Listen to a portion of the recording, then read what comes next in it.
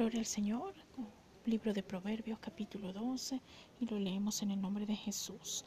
El que ama la instrucción ama la sabiduría, mas que el que aborrece la reprensión es ignorante. El bueno alcanzará favor de Jehová, mas él condenará al hombre de los malos pensamientos. El hombre no se afirmará por medio de la impiedad, mas la ley de los justos no será removida. La mujer virtuosa es corona de su marido, mas la mala como carcoma en los huesos.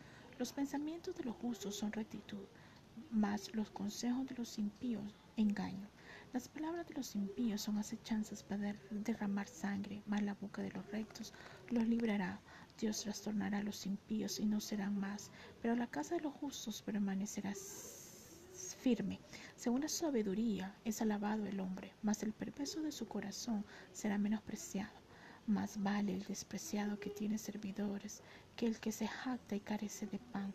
El justo cuida de la vida y de su bestia, mas el corazón de los impíos es cruel. El que labra la tierra se saciará de pan, mas el que sigue a los vagabundos es falto de entendimiento. Codicia el impío de la red de los malvados, mas la red de los justos dará fruto. El impío es enredado de la prevaricación de los labios, mas el justo saldrá de la tribulación. El hombre será saciado del bien del fruto de la boca y será pagado según la obra de sus manos. El camino del necio es derecho en su opinión, mas que obedece el consejo de sabio. El necio al punto da a conocer su ira, mas el que no hace caso de la injuria es prudente. El que habla verdad declara justicia, mas el testigo mentiroso engaño.